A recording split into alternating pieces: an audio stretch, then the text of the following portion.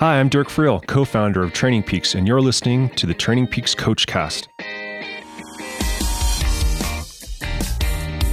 I'll be sitting down with expert endurance coaches and amazing athletes, each with special stories to tell. At its heart, Training Peaks is about helping you create the best journey possible towards your endurance goals. We hope these stories inspire you to get out there, train with purpose, and never be afraid to sign up for that next big challenge. My next guest is Dr. Matt Miller, who has studied all aspects of pacing for mountain bike racing, including how to measure and improve a rider's descending and braking capabilities. Dr. Miller has lived in New Zealand since 2014, where he worked as a lecturer and pursued his PhD.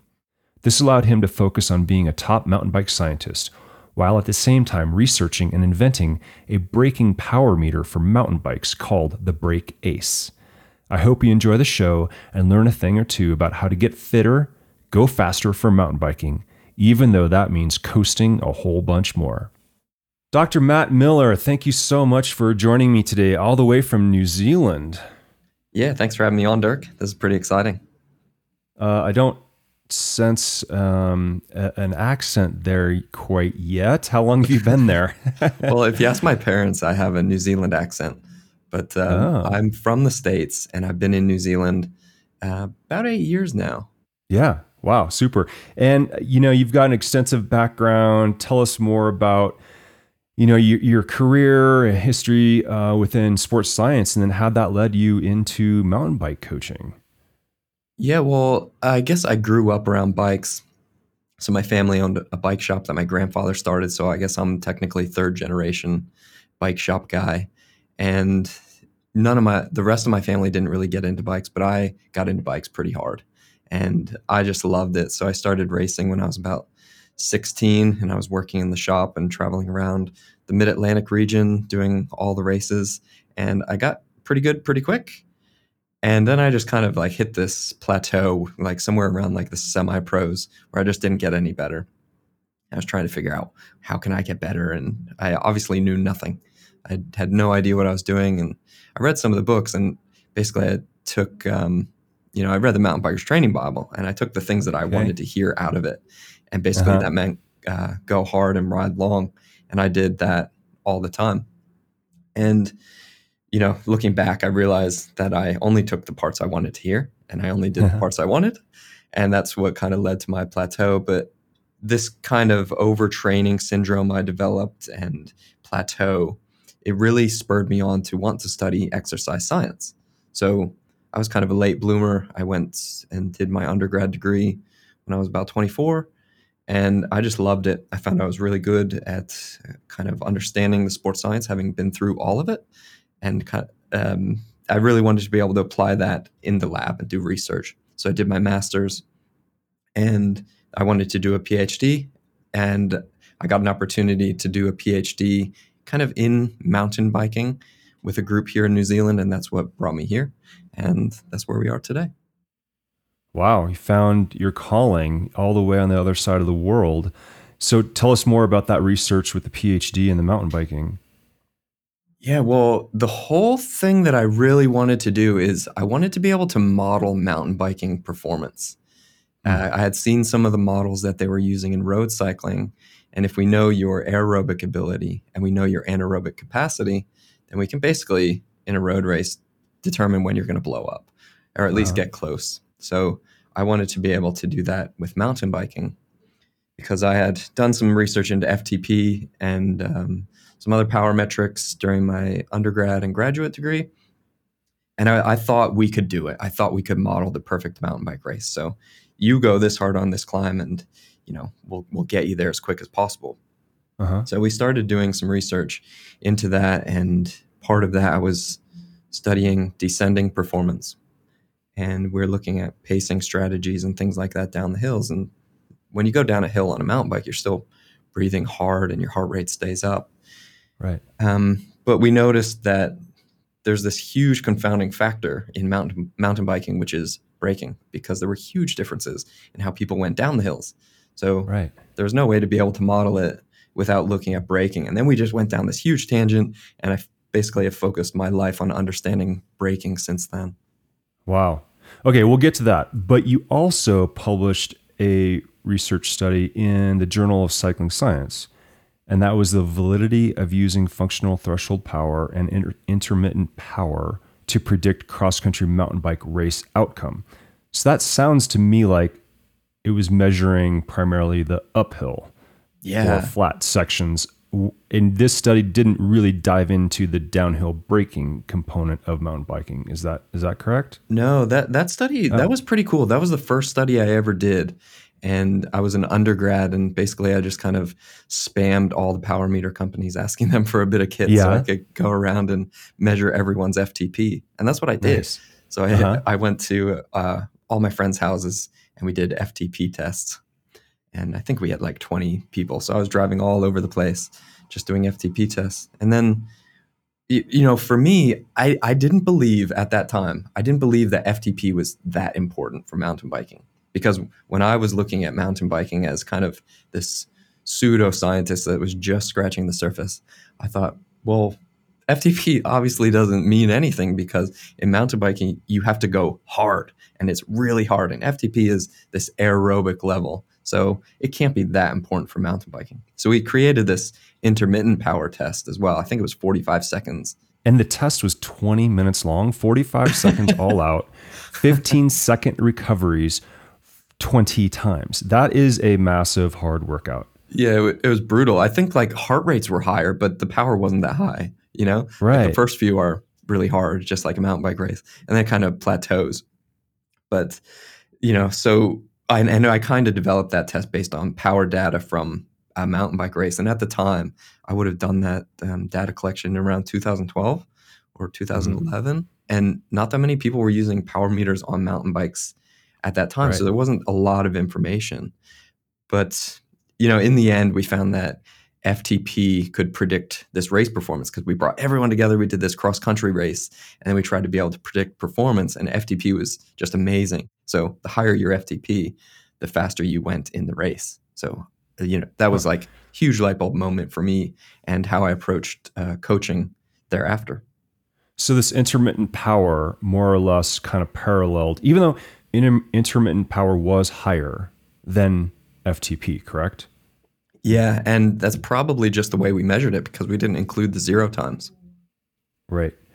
So they reflected each other, which therefore meant that I don't want to put words in your mouth, but a mountain bike race is a lot of hard efforts, but yet it's still at its core this aerobic test. Yep, 100%.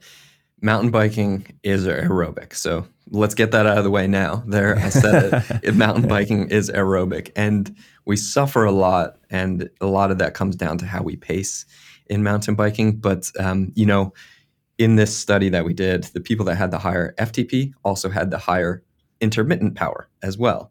So it's just kind of was this whole big kind of went around in this circle and said what probably a lot of people knew, but I didn't really believe. And now that's published, and that's one of my most read research studies. So can we therefore also state that IP could also be the same as normalized power, NP? I mean, it's almost the same kind of definition. Normalized power being higher than functional threshold power in a very, a race with a lot of variation to it, variability index. That normalized power will be higher. Yep. Yeah, exactly. I never thought of it that way, but yeah, it's very similar. Yeah. So what's the differences between road racing and mountain bike racing then? There are actually a lot of differences, and one of the things with mountain biking is that when we go hard, we go hard, and when we go easy, we're not really doing a whole lot except kind of coasting and bouncing around. In road cycling, you need to do really sustained efforts. And yes, we get that in mountain biking depending on the terrain. But if you kind of race where I grew up on the eastern USA, the trails are hard and punchy. So you need to go really hard for a short period of time, and then you get a really short rest. So it's a little bit like crit racing, but then you need to look at how the power is produced. And Right. in mountain biking, we always usually are producing power at a really low cadence, so the torque is really high. Yeah, and that would definitely. So there's some similarities to a crit, but then the difference is that torque and that lower RPM is different than a criterium. So what I think of that as FRC. Functional reserve capacity is a metric in WKO, and it's really you can equate it to your matches. And Yeah. I read somewhere you wrote, in mountain biking you do a lot of hard efforts, and the person that has the more efforts in them wins. Yes. And that's the match, concept, the FRC, and that the amount of energy you have above threshold is really what that's getting at, right? Yeah. Yeah, totally. And I think the important thing to remember here is like, yeah, we need to go over threshold, but the faster we can recover, the better. So if we Right. expend and use all of our matches, it's going to be really difficult for us to recover. Right. And then we're pretty much relegated to riding at FTP. So then we're going slow up these really hard parts of the course. So we don't want to burn all our matches too soon. And in my experience working with mountain bikers, this is one of the most common issues, is just burning all their matches basically at the start. Right. Right. Everybody thinks about the high end of the spectrum. I need to train the high end, Yeah. right? But then that is basically sort of like pulling the rug out from under them, because they need that capability to recover between efforts, which comes down to that aerobic capability, that Absolutely. aerobic efficiency, that aerobic fitness. So, and that's so opposite of going all out 100%, So how do we manage these two, theories to create the best racer possible, where you have to do aerobic training? Is this the 80-20? I'd love to know your thoughts on that. The Yeah. 80%, aerobic and 20% high intensity. What are your thoughts around that? Yeah. So I've basically gone full circle in how I approach helping mountain bikers improve. So when I was racing, it was really a big focus on VO2 max kind of intervals. And that's what me and my buddies would do all the time, because that's kind of how our trails were. And we thought that's what would really help us. And obviously, like, you do a lot of them and you get really, really tired really quickly. So if you kind of do that across a year, it explains why I was chronically fatigued. And it kind of took 2 years out from my racing career.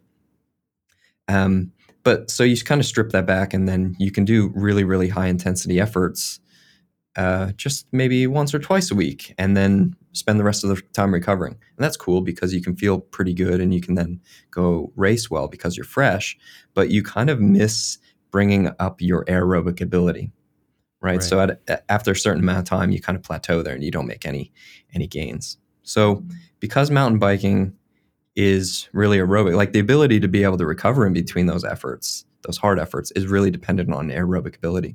So if we continue to push that aerobic ability up, we can not only do more of these hard efforts, but we can recover more quickly in between them. So this means we could, potentially go downhills faster as well. I coached athletes kind of that way, where we did a low volume, high intensity training, and that works for some athletes, kind of depending on how much time they have available. But I end up working with a lot of athletes that have a lot of time available to train. And if we're Uh-huh. constantly thrashing them with intervals, they're just not going to improve. Now what I do is I really do focus a lot on aerobic ability with mountain bikers of all types. So this is enduro, downhill, cross country. Aerobic ability is the primary thing that we try and develop. And this is also because every time we're on the trails, there is a lot of anaerobic efforts. So we need to spend time riding on the trails to work on our skills. But then if we're working on our fitness, we really want to be able to improve that aerobic ability without kind of thrashing ourselves and doing a lot of damage. Right. So I think we can all find great examples of really hard intervals out there. But what is a great example of an aerobic training day? It's not a recovery day. We're not doing 60 minutes at 100 watts. What would you consider a really good quality aerobic training session? Well, I have two kind of favorite ones, and one would be like a 2x20s. So 2x20s at just below FTP. Okay. We're somewhere in zone 4. And that's a real good bang for your buck. And you can get that kind of workout done in about an hour. If you're on the Mhm. trainer, you could do it even quicker. But there's a really good stimulus. And then just the last few years, I've been really focusing a lot on uh, prescribing tempo workouts. So zone Mhm. 3 for extended period of time. And those are really good. Nice. And what about like aerobic threshold that's even like lower than zone 3, for this fat kind of, burning or the recycling the lactate? Do you prescribe any kind of longer, aerobic zone 2 type days? Absolutely. Absolutely. And it's a bummer that not everyone has time to do these kind of rides because, Right. we're talking, you got to go long. But there's so many benefits to be had there where you're not really like generating acidity in the muscle or generating any lactate due to high workload. It's really good bang for buck for developing mitochondria, which Hmm. everyone knows is the powerhouse of our cells, and that really helps us to be able to use fat as fuel and to be really efficient at using oxygen to create high power output just using oxygen, not having to tap into our anaerobic capacity. Yeah, it reminds me of a conversation I have with a high school kid that lives next to me. He's really into enduro, but he does not want to do any endurance training. He doesn't want to go climbing with the cross country team. He doesn't want to wear any Yeah. lycra. He doesn't want to be anywhere near lycra. But then I read on your blog how you've trained I think an enduro national champion and in Australia, and they won plenty of cross country races along the way. But their primary focus was enduro. So the importance of that aerobic capability is still so important. And for those who don't know, and you might explain what exactly an enduro is. Yeah. So, oh man, I love enduro because I've kind of seen it from the start. And I was an XC guy, and I wasn't the best. So my way of getting faster at XC was to kind of just destroy everyone in the downhills. And I got really good at riding down like cross country style downhills. I guess what enduro really is you spend quite a long time in the saddle, which just basically screams endurance training. You spend Yeah. like all day in the saddle. So you get to the top of the hill and that's not timed. So that you kind of cruise with your friends and you hang out and have a good time. And then you get to the top of the hill and then you race down. So the downhill part's timed and then you add up the time for every single stage. So Right. when I say endurance ability is important for enduro, most people are thinking, okay, well, yeah, you're out there for a long day. That kind of makes sense. Maybe I'll do it. Maybe I won't. But then when I tell them, actually, your endurance capacity, uh, your endurance level is really important for being able to recover within a 3-minute enduro stage or a 4-minute enduro stage. The more aerobically fit you are, the faster you can recover between these hard efforts down the hill. So Right. then their ears kind of perk up and they think, okay, maybe I can kind of work on this aerobic capacity thing. Yeah. And so this leads me into, you have some tips for mountain bikers, and I'm going to kind of jump to the last one here. Coast more. So, so if we're talking to cross country racers and we're doing a 90-minute race, it's like, oh yeah, that's right. Coasting could really help me.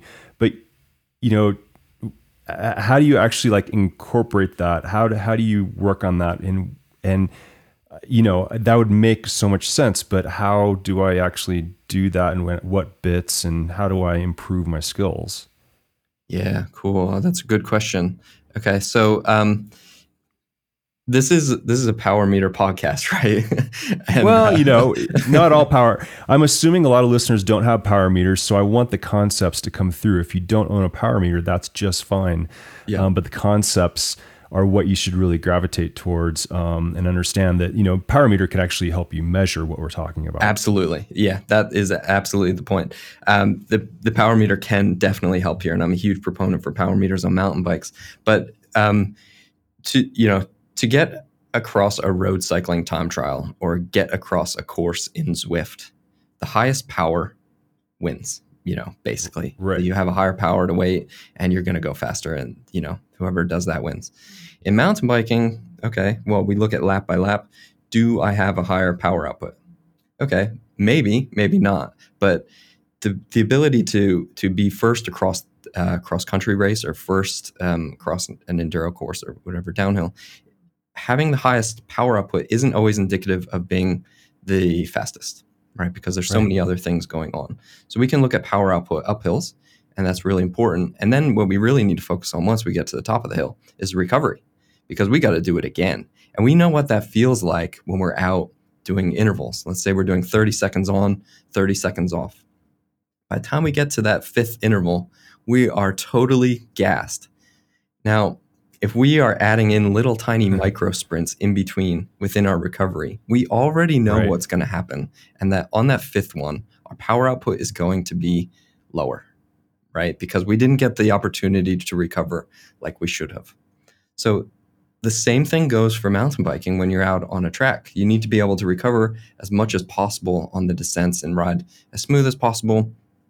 And that way, bring your heart rate down if you can, and then you can really go hard up that next climb, because that's where it'll really count to make up the most time. So I really encourage a lot of mountain bikers to work on their ability to just generate speed without pedaling, especially when they're already going fast. So when we get to a downhill, we're already going pretty quick. So if we're adding in big pedals, we're just reducing our ability to recover. And it takes a lot of confidence, actually, to go and just not pedal, right? Because we're either Right. in a race or we're trying to go really fast. But when we do kind of remove the pedaling, or at least train ourselves to find where we can remove pedaling, we can recover better out on the trails. Yeah, and for me, the personal experience that I get is when I hate when I drop somebody on the uphill, and then midway through the descent, now they're on my tail asking if I can move over. Yeah. And when I do move over and they come by, they're flowing through the track, through the turns, and I might hit the brakes hard, and then I have to jump out of that next turn. Whereas that person ahead of me didn't even pedal, one revolution, and they're just going away from me. Even though I might have a better aerobic system than they do, because I hence beat them on the climb, but there they are beating me on the downhill. And if the finish is at the bottom of the climb, then they win, right? So that's like my personal experience of hating seeing that and being like, oh, I need to improve my downhilling, And so tell us more about you're an inventor as well. And so you really dug into this and how we can help mountain bikers descend better. So tell us about what you invented and the findings from that. Yeah, well, this all started as part of my PhD, where we were like, well, we got to measure something related to braking, because this power meter stuff isn't going to help us model the perfect mountain bike race. It will help us, but it's not going to tell us the Right. story. So I was able to convince my supervisors to give me $3,000 in New Zealand, which isn't that much. And we invented this massive, ugly, disgusting looking 5 kg prototype brake power meter. And I then went on to just kind of do my whole PhD on braking in mountain biking. That was about 6 years ago that we started working on that project. And I've since finished my PhD. I spent some time working at the university, and then I left in 2019, I believe, and I started a company called BrakeAce. So BrakeAce is kind of the consumer kind of brake power meter that we can use, and then it also has an app that helps you figure out where you can get faster on the downhills. So it analyzes all your braking for you, and it shows you 3 places where you can improve. Wow. So is it giving me a number, and therefore I need to try and reproduce the same descent with a lower number output? Or tell me more about the details. Yeah, pretty much. So, Training Peaks was a huge inspiration for this, because, I've been using Training Peaks for a really long time, and I wanted to kind of do a similar thing for braking, right? So, we bring in all your data, and then we give you these scores that you can go and you can focus on improving them. So we give Okay. you lots of scores, like how many kilojoules went into your brakes, what the temperature was in your brakes, how long Huh. it took, average front and rear balance, things like all those cool things that you'd Right. expect. Then we get to the bottom and we get this cool score called the flow score. And the flow Hmm. score basically takes into account the intensity, the duration, and the modulation of your brakes across the whole area you're analyzing. So what we can do then is we can use the flow score to compare me to you, and I can see where I'm braking differently to you on the Huh. downhill. So maybe when I pass you or something, right? You pass me on the climb, Right. and I pass you on the Right. downhill. We figure out where that is. So for each of us, though, on the descent, when we look at it and we look at our braking, it picks. We might brake 100 times, and that's a lot. And not every braking event's bad, but what it does is it looks at the three places that you can really focus on improving, the three places you can improve the most, and we call those your three key opportunities. So now Hmm. what we have is what your braking looked like and where exactly it was and what you can improve. So then we can go back to the trail and we can try new strategies on these corners or the series of corners, whatever it is, where your key opportunities were. And that flow score then helps us track our progress. Got it. So for the majority of newer mountain bikers that you've worked with, what's the biggest mistake they make on downhills as it relates to the line or braking or both? Yeah, so like it's almost like power is a result of fitness, right? A power meter, the power that you're able to produce is a result of fitness. And braking is in a way similar. It's like a result of your skill, right? So Yeah. when we look at different levels of rider, they're all kind of braking for different reasons. So if we're looking at the beginners that I've worked with, they're braking because they're not that confident. So what we Hmm. can do is like quite easily give them these tools and these skills that they can utilize to be able to be more confident on the trail. And even that right there, just they can quickly change the way that they brake. Hmm. Then when we get to the higher levels and we're talking about the pros and things like that, they're braking because that's the way they've always braked. And then they have these habits that we're going to try and break. And sometimes just showing them what they've done is enough for them to be able to kind of take all the tools that they have built up over the years to get to the pro ranks to make a change. And they're able to do that quite easily. Hmm. So the newer you are, I mean, I start to think about time on road bike versus mountain bike, and what's your guidance around the amount of percentage of time that you train on the mountain bike versus road? And I assume that comes down to a lot of, how much experience you have and your skills as a mountain biker.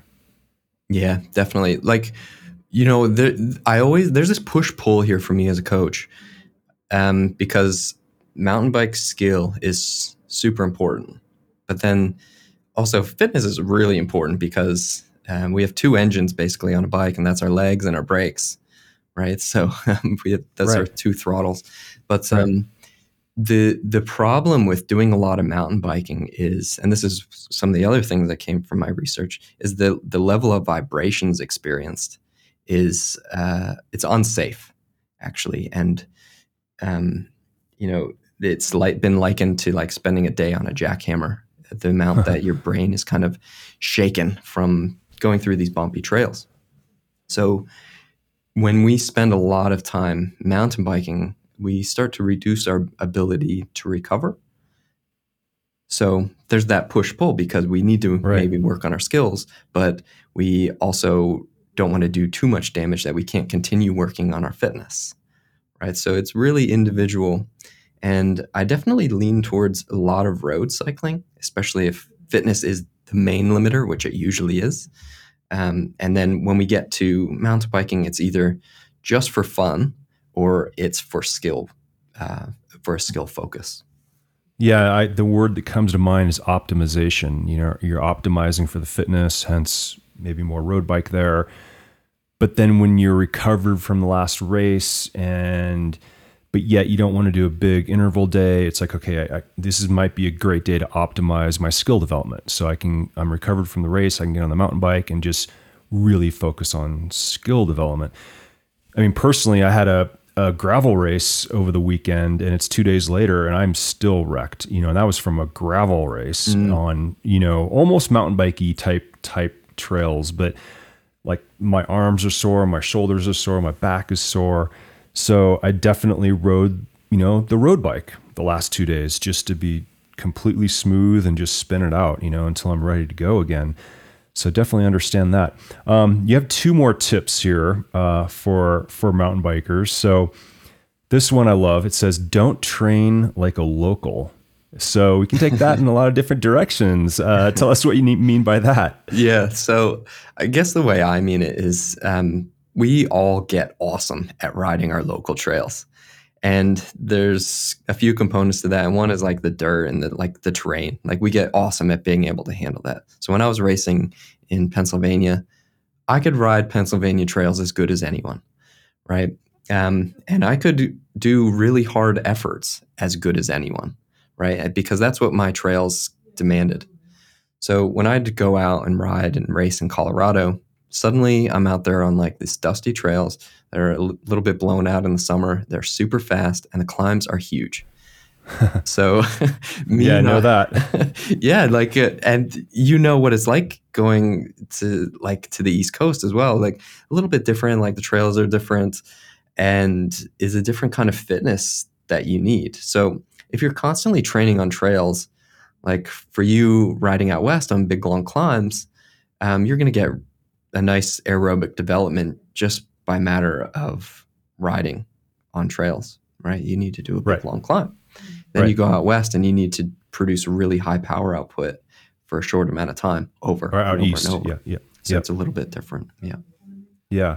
That so hit home when I was doing more mountain bike racing. I loved doing the short track races. We had like Wednesday night short track races here. And that was so opposite of kind of my natural tendency and what I typically did. And so just ripping it out for a 35-minute short track race was just so incredibly good. Also skills development, really pushed you to the limit from the start to the finish.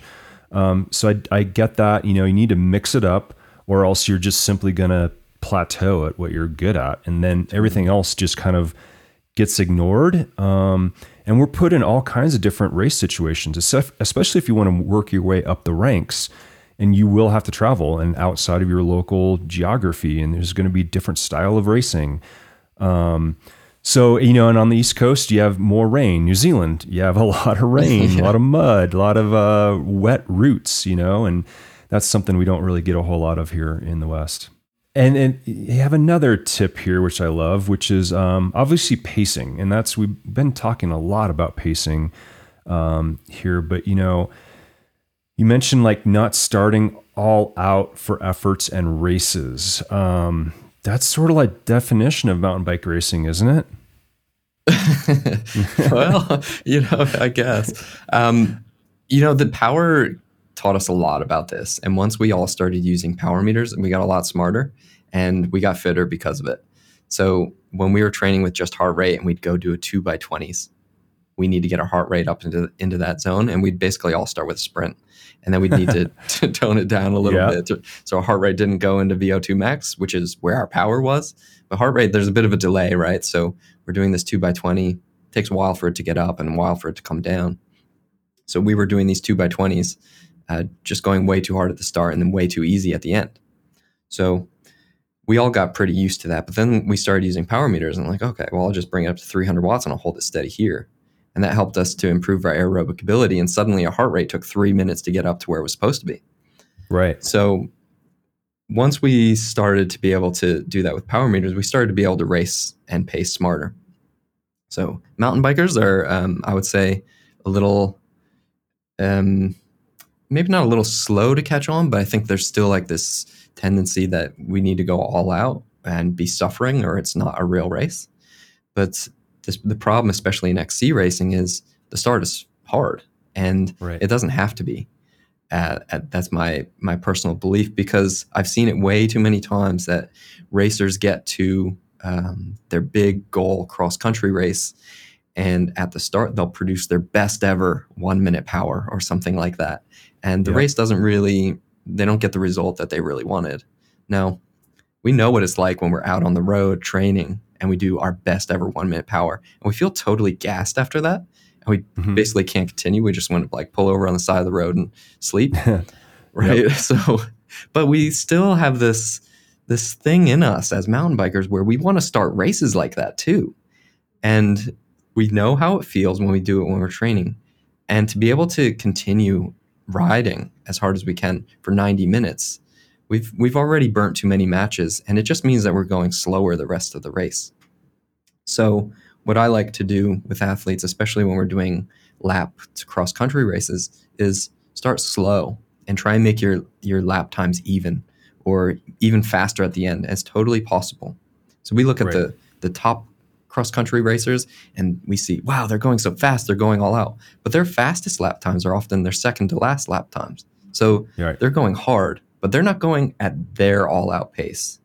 Yeah, I agree. I mean, I've definitely had times too where I have paced it better, and then I did the negative split concept and went faster the last lap or so, and that I was able to pass like eight people that had passed me 40 minutes earlier, right? Yep. So it's somewhat of that patience, and sometimes you just got to work on that patience, have that pacing strategy, and see if you can actually negative split a race, a multi-lap type race. Negative splitting is definitely the way to go. And you see that in the World Cup. You see these Mathieu van der Poel and Pidcock and, Nino Schurter and all those guys, they're all holding back. They're in the front group. They're still holding back, but bam, they're going to throw down. Those last 2 laps are the fastest by far. Yeah.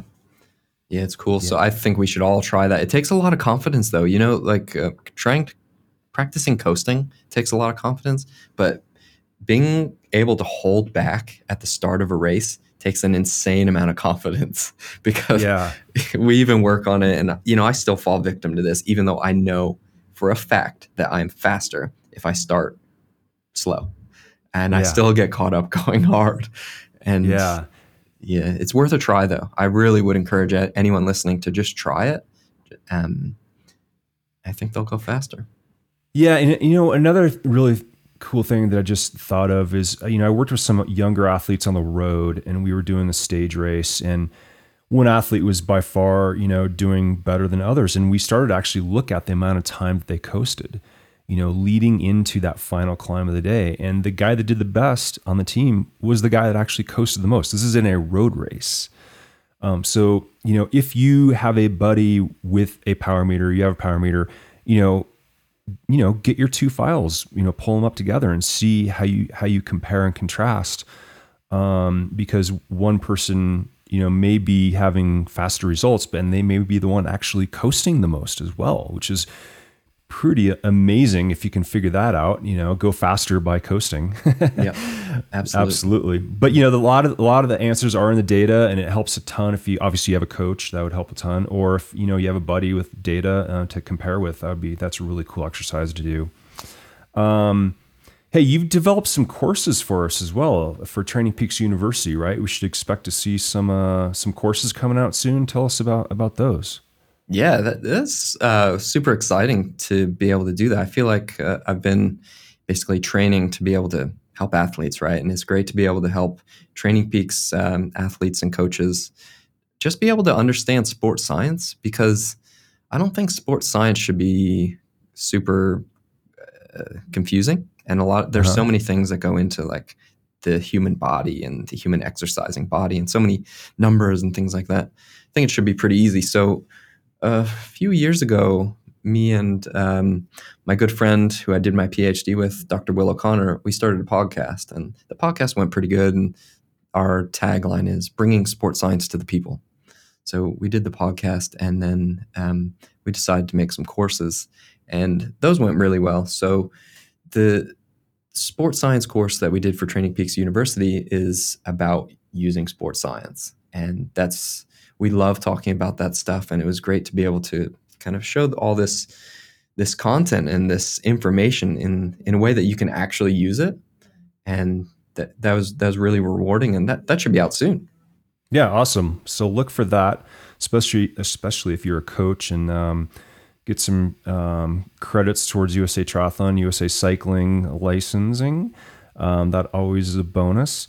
What you didn't mention the name of the podcast that you are on with Dr. Will O'Connor. Yeah, the Performance Advantage Podcast. Nice. Yeah, awesome. It's a really good one. You go into strength training and all kinds of stuff. So that's been really cool for me to kind of catch up on lately. And outside of that, how can people follow you or reach you? I do lots of writing on mtbphd.com. Okay. That's kind of my coaching brand. And I guess with most people these days, Instagram is the place. So at mtbphd, just get in touch. And I love talking about training and racing and data and all that kind of cool stuff. So get in touch. Yeah, awesome. That was great. I'm really intrigued by the Break Ace. I'd probably have horrible numbers, but that'd be really cool to try out. Is that for sale? How's that coming along? Yeah, well, actually, we just finished a Kickstarter campaign. So that closed last week. It was a huge effort. So we got fully funded on Kickstarter, which very cool. Yeah, super exciting to get that over the line. So we've had a wired model that we've been kind of using with all the brake companies and some of the World Cup riders. And now this one we have 80 people that backed us on Kickstarter for a wireless brake power meter. So this is going to be hitting the trails all over, and it's super exciting. Yeah, awesome. Thanks for developing that. Thanks for all the information. Good luck to everybody out there, all the mountain bikers. Season's not over, plenty more to go. And Dr. Matt Miller, thank you so much for all the great advice today. Thanks, Dirk. Thanks for listening to the Training Peaks Coachcast. For more episodes, visit trainingpeaks.com/podcasts. Please head on over to Spotify, Apple Music, or wherever you find your podcast to subscribe, rate, or leave a review. Until next time, get out there, train with purpose, and never be afraid to sign up for that next big challenge.